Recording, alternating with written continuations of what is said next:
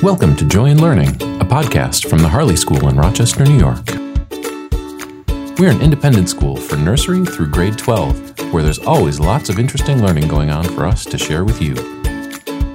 In today's episode, you'll hear a conversation I had with our academic dean, Lars Kuehling, where he discusses a presentation he gave to Harley parents about how we prepare students for college and beyond. Enjoy! First of all, I'd like to just get a little bit of a better understanding of what this program is, what this talk was, and how it came about. Yeah, sure. I think Larry Fry and the high school, upper school director and I were sort of talking about what it means to be college prep. There are a lot of conceptions, misconceptions around that idea. And we thought that we'd open it up not only to upper school parents, but really to all Harley parents, that they could get an understanding of what I call the total arc of our education here at Harley. Okay, great. So let's get right into it. When you look at traditional metrics for college admissions, how does Harley stack up? Very well. There's the concept of college readiness, which we can talk about and, quite frankly, we can brag about all day long. Harley, for instance, in the area leads and has led for many years on SAT scores. We've had the highest SAT scores, combined SATs, in Monroe County for a number of years. Our advanced placement tests and our test scores on that are fantastic. Our percentage rates run ahead of other schools significantly in terms of scores there. 86% of all of our advanced placement tests had a score of a 3 or higher out of a 5-point scale. Nationally, it's about 57%. In the area of sort of the sciences and math areas, calculus and biology, etc., 97% of our students scored a 3 or better on that 5-point score. Nationally, only about 2/3 of students score that well. So by those measures, we're doing really well. I think the real measure, though, of a college preparatory curriculum is what colleges are your students accepted to and at what rate. Larry Fry, the upper school director, did a little study a couple years ago. I think it's about a year out. And sort of compared us on 3 different metrics. One would be U.S. News and World Report's top 15 national liberal arts colleges, places like Amherst, Bowdoin, Haverford, Swarthmore, Vassar, Wesleyan. And there our students were admitted at a 37% admit rate. Not 100%, but the average sort of admit rate to those schools was 20%. So we were double that. Top 15 national universities: Brown, UChicago, Columbia, Dartmouth, Hopkins, Princeton, Washington University, etc. Our students, again, were admitted at twice the rate of the sort of national rate, and even at the Ivy League. Nationally, about 9% of students are accepted to Ivy League schools.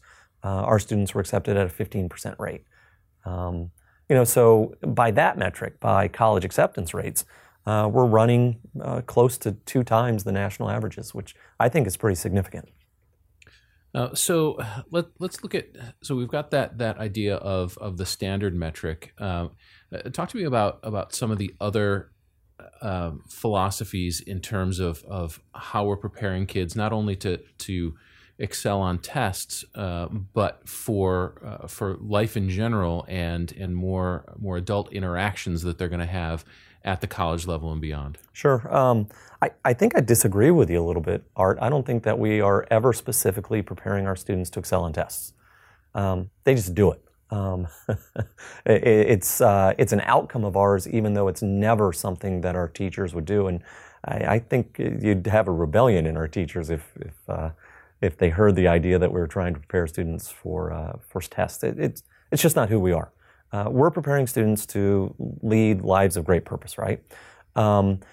In my world, there's this guy by the name of Yang Zhao, who's an educational researcher, sort of an educational futurist, who's a professor at the University of Kansas.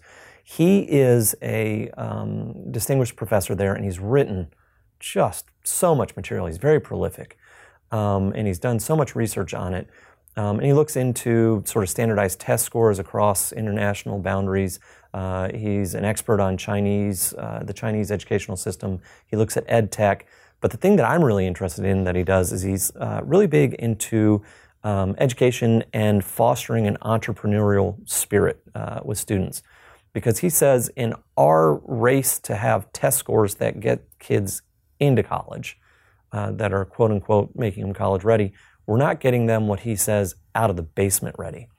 And you kind of chuckle at that idea, but what he's really referencing is so many students today go away to college prepared to take tests, but they're not prepared for the things that they need to do in college to then be ready to get out of college and lead a life of great purpose, get out there in the community, start a job, find a job, create their own job, join in a community organization and be a social entrepreneur, be a person who's, in his words, not filling jobs, but creating jobs. And so that's really what I think Harley is fantastic at. He talks about having to shift the educational paradigm from preparing job seekers to job creators, from imposing upon children what a small group of people defines as valuable knowledge and skills, to supporting students to find and follow their own passion. And that's the difference maker, because our kids do a great job on tests, but for us, it's about igniting that passion, about helping them find that spark that will then make them lifelong learners who can create meaning and value. So then, talk to me about how our students will have a different experience when they get to college. What is it about that type of learner who isn't just prepared to take a test, who goes beyond in their learning experience? How does their college experience differ? During grad school, I had the opportunity to be a teaching assistant. And what I saw quite often with students was that there was a real disconnect between them and the professor. So, in your first year, you might actually end up being in a lecture class. Maybe it's 50 kids. Maybe at a larger state university, it's 300 kids. But there's a distance. You're not engaged. You don't have that personal relationship. Our students from day one, starting in nursery and moving through primary and up through the middle school and into the upper school, they learn how to relate to their teachers. They learn how to ask questions. There's sort of an intellectual level of comfort of actually questioning what a teacher says. And quite frankly, when I was in grad school, the professors would talk about the fact that teaching kids was not always gratifying because they weren't being challenged themselves. So our kids get out, and if they're in a large lecture class, they're sitting in the front row. They're the ones with their hands up. They're asking the questions. They're seeking out the professor during office hours to not only ask points of clarification, but to say, I'm thinking this. What do you think? Well, what's the benefit of that? First of all, it gets you personalized attention. Secondly, it makes a name for yourself so that when it comes time to get into an honors program, to say, write an honors thesis in history, or to do a lab science and to be selected for additional funding and get a mini grant or something, you're going to be first in line. I think it also leads to an ability for our students to grab internships because they've made a name for themselves. And internships, if you're out in the business world, then become jobs. And so there's a real leg up there. But to me, it starts with that level of respect that you see in the hall when you walk by somebody such as Jay Stetzer. I sit there and I get to watch Jay transitioning students, primary students, from his creative movement class to an art class. There's never a second of downtime. I've seen other schools where a teacher's killing time, they're talking to their colleagues, they're looking at their watch, checking their phone. Not Jay. He's sitting there engaging the students in a conversation. He's treating them as not necessarily his 100% equal, but he's treating them in a way that they know that he's interested in their ideas. And then they'll say something, and I love this, he'll ask them a question to get them to clarify their thought. And that's really cool. A gentleman who's an experienced teacher of over 40 years who is engaging students in a way that values them and teaches them to feel valued. So I think it goes a long way. I'm glad you brought up the lower school because as a parent of a middle schooler and as a staff member, I see a lot of these principles beginning in lower school and then working their way up through middle school and upper school. Talk to me about how the curriculum builds and sort of interweaves as it goes from class to class and from grade to grade. Let's step back and talk concepts, not content. I think we all know the 3 R's of reading, writing, and arithmetic, and we do a bunch of all those things. And I mean, look at the test scores, and it's clear that we're teaching the content that the kids have to know. But I'm a little more focused on what are the concepts that weave themselves through the curriculum. So Larry Fry, the upper school director, loves to talk about metacognition. How is it that we think about what we're doing in the classroom? How are we getting the upper school students to step back and say, how do I think and how do I learn? I think sometimes upper school teachers would want to take all the credit for it, but I look at like Mr. C and Nancy Barrett in second grade, right? Every single unit that they do, whether it be the post office that's about to launch or the creek walk that they're going to do back in the fall, every unit starts with a mind map up on the board. And the first question they ask is, what do we know? And the students just brainstorm. I think actually, Art, you had a picture of one of those up on our website, and it was like, there it is. There's metacognition made real to us through the whiteboard. What's fun is they're not only getting the kids to name the content, the facts they know, but they're beginning to get them to categorize what's going on there. They're getting them to say, okay, this fits over here, but it also connects to this. So there's an analytical part to that metacognition as well that forces the kids to do critical thinking. That's just one example. You can look at other examples in the lower school where the kids are being taught to think about how they learn. I look at like PBL, project-based learning. There's some great stuff going on there. Amy Graffita had a course or a unit with 3rd and 4th graders where they saw and identified that our nursery kids needed places to sit on our new playground. So the playground is sort of a natural playground, and there's a stump out there for them to sit on, but they just didn't have gathering space, sort of social space. And a problem was identified, and so it was given to the 3rd and 4th graders to solve. Well, they went as 3rd and 4th graders and interviewed 3 and 4-year-olds, found out what they needed, and they had to do some translating from 3 and 4-year-old talk, and they decided that they could use some picnic benches. Well, the easiest thing to do would have been to go out and buy the picnic benches, right? But that would be disposable, and that wouldn't teach kids to do anything that would solve a problem. So instead, they researched picnic bench design. They went into our Commons building, went to the workshop there. They helped cut the materials. They drilled the materials. They assembled the picnic benches. They stained them, and then they presented them to the 3 and 4-year-olds. It took maybe 3 or 4 weeks to get through that. But when they did, they had successfully collaborated. They had solved a problem, and they'd given, like Yao Zong talks about, they'd given something back. They had created something for others in the community. What a great example. We could have done that in 2 days, but the depth wouldn't have been there. So I think that's, key to sort of your question about the lower school and early preparation.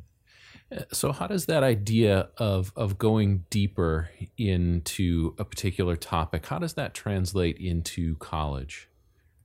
Well, let's go to the middle school. And let's go to the middle school schedule first, because it intrigues me in a lot of ways. The middle school, several years ago, the teacher said, it isn't working for us to rush through things. Middle school students are too rushed. There's too much going on. There's too much confusion. And they redid their schedule from sort of 40-minute time periods that may fit at other divisions, but to a longer period. I think it's 80, 85 minutes every other day. they're still teaching the same content, but they're teaching it differently. It's at a pace that gives the kids some time for reflection. It doesn't feel as if they're just being crammed full of knowledge. Middle school is a time where you start to lose student passion oftentimes, and I think it's because you're not making time for them to reflect and draw connections. You get somebody like Dan O'Brien in his math classes, whether it be algebra or geometry, and he's using technology to engage the kids. But it's a tool. It's nothing more than a tool, an opportunity for them to use that to deepen their learning and be engaged. And then he's spending a lot of time with them just talking about the language of math. And they're sort of stepping back. You could just say to a kid, okay, here's an equation, plug and chug, finish it. He does some of that because they do need to have that. But then he asks the kids to draw comparisons between that and another way of solving a problem. And they're being forced to learn, to figure it out on their own in a new way. Another example is recently Mr. S, Raj, had the kids down in the Commons, and I think he must have spent 3 weeks at least on this thing, on this unit on Mesopotamia and the rise of early civilization. The key concept that he was trying to get across to students was, why did civilization arise in Mesopotamia? What were the factors that were there? When I was a kid, teacher would have stood up at the front and, in a bad scene out of Ferris Bueller's Day Off or something, just gone on and lectured. Mesopotamia was a place where it arose because it had two rivers that came together, it flooded, done. Raj had him playing with a sand table and drawing things together for weeks. And it was intriguing because he said, okay, here's the sand table. We're going to run water down through this. How could you solve the problem of flooding? How could you do irrigation? The very first thing that he said after he posed that question was, talk, communicate, and compromise. Right? Talk, communicate, and compromise. When you get thrown into a college setting, and for the first time ever, if you've never done it before in your life, you're required to talk, communicate, and compromise, you're going to be hitting your head against the wall quite frequently. Our students, in contrast, have had that group experience. They've really had to wrestle with a problem as a group and find a way to explain to each other what they know, what ideas they have, and then to find a workable solution. It's not, that you came up with a solution or I came up with a solution, so we take some of the ego out of it. But together, we're going to find the best solution. And I think that's one of those college readiness things, one of those skills that's much, much deeper and much far beyond just a test score. So finally, talk to me a bit about how all of these concepts can come together. We've talked about how it can help kids when they get to the college stage. How do you think that this fosters the concept of lifelong learning, of becoming joyful lifelong learners? Well, yeah, I think if you look at our students, they really enjoy what they're doing. At the nursery level, we use play as a vehicle. You're not sitting down being forced to learn in a certain way. The teachers are, in many ways, guiding and then reacting to what the student play looks like. So that I think sets up joy in learning. You see that through the lower school as students get to explore and discover. A lot of teacher guidance, and actually I would say that probably takes more work for a teacher than just doing worksheets all day. Middle school, again, we schedule differently, we pose challenge differently, we give some depth. Our math counts team, a group of students just did wonderfully at the Math Counts regional competition. We'll be going on state. That's a byproduct, though, of fostering their joy in math. And so they're really passionate about it. When you get to the upper school, it becomes a little different because it's almost as if you're in college as an upper schooler. Walk by Betsy Vinton's room. The kids affectionately call her DV for Dr. Vinton. And they are on a level that you would see with, say, a third or fourth year student with a trusted faculty advisor. There's a give and take, a back and forth, a level of respect between them that translates to college, but then I would say translates to the job world. They're learning skills that when they get to college, to the job, that they will have on the job that other people will not. If you've never interacted with an adult who is an authority figure in a relational way. It's always been do this, do that, but instead you've had to negotiate and say, I think we could do it differently, and put your input in. You're not going to be very successful in the job world eventually. Some of our kids, it's traditional business. Some go on to be MDs. We had a ton of kids recently who came out of maybe the class of 2008 or something, who went on to be MDs.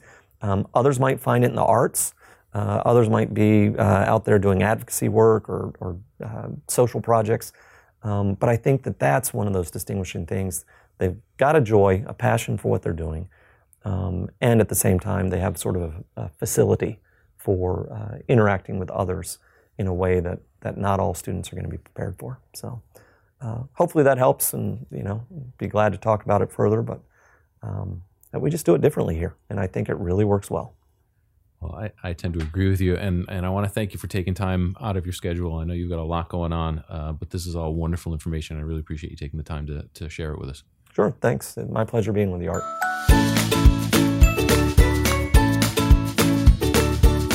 Thanks for joining us today on Joy in Learning, the Harley Schools podcast. We look forward to sharing interesting stories, discussing educational topics, and exploring ideas with you on our next episode. See you again soon.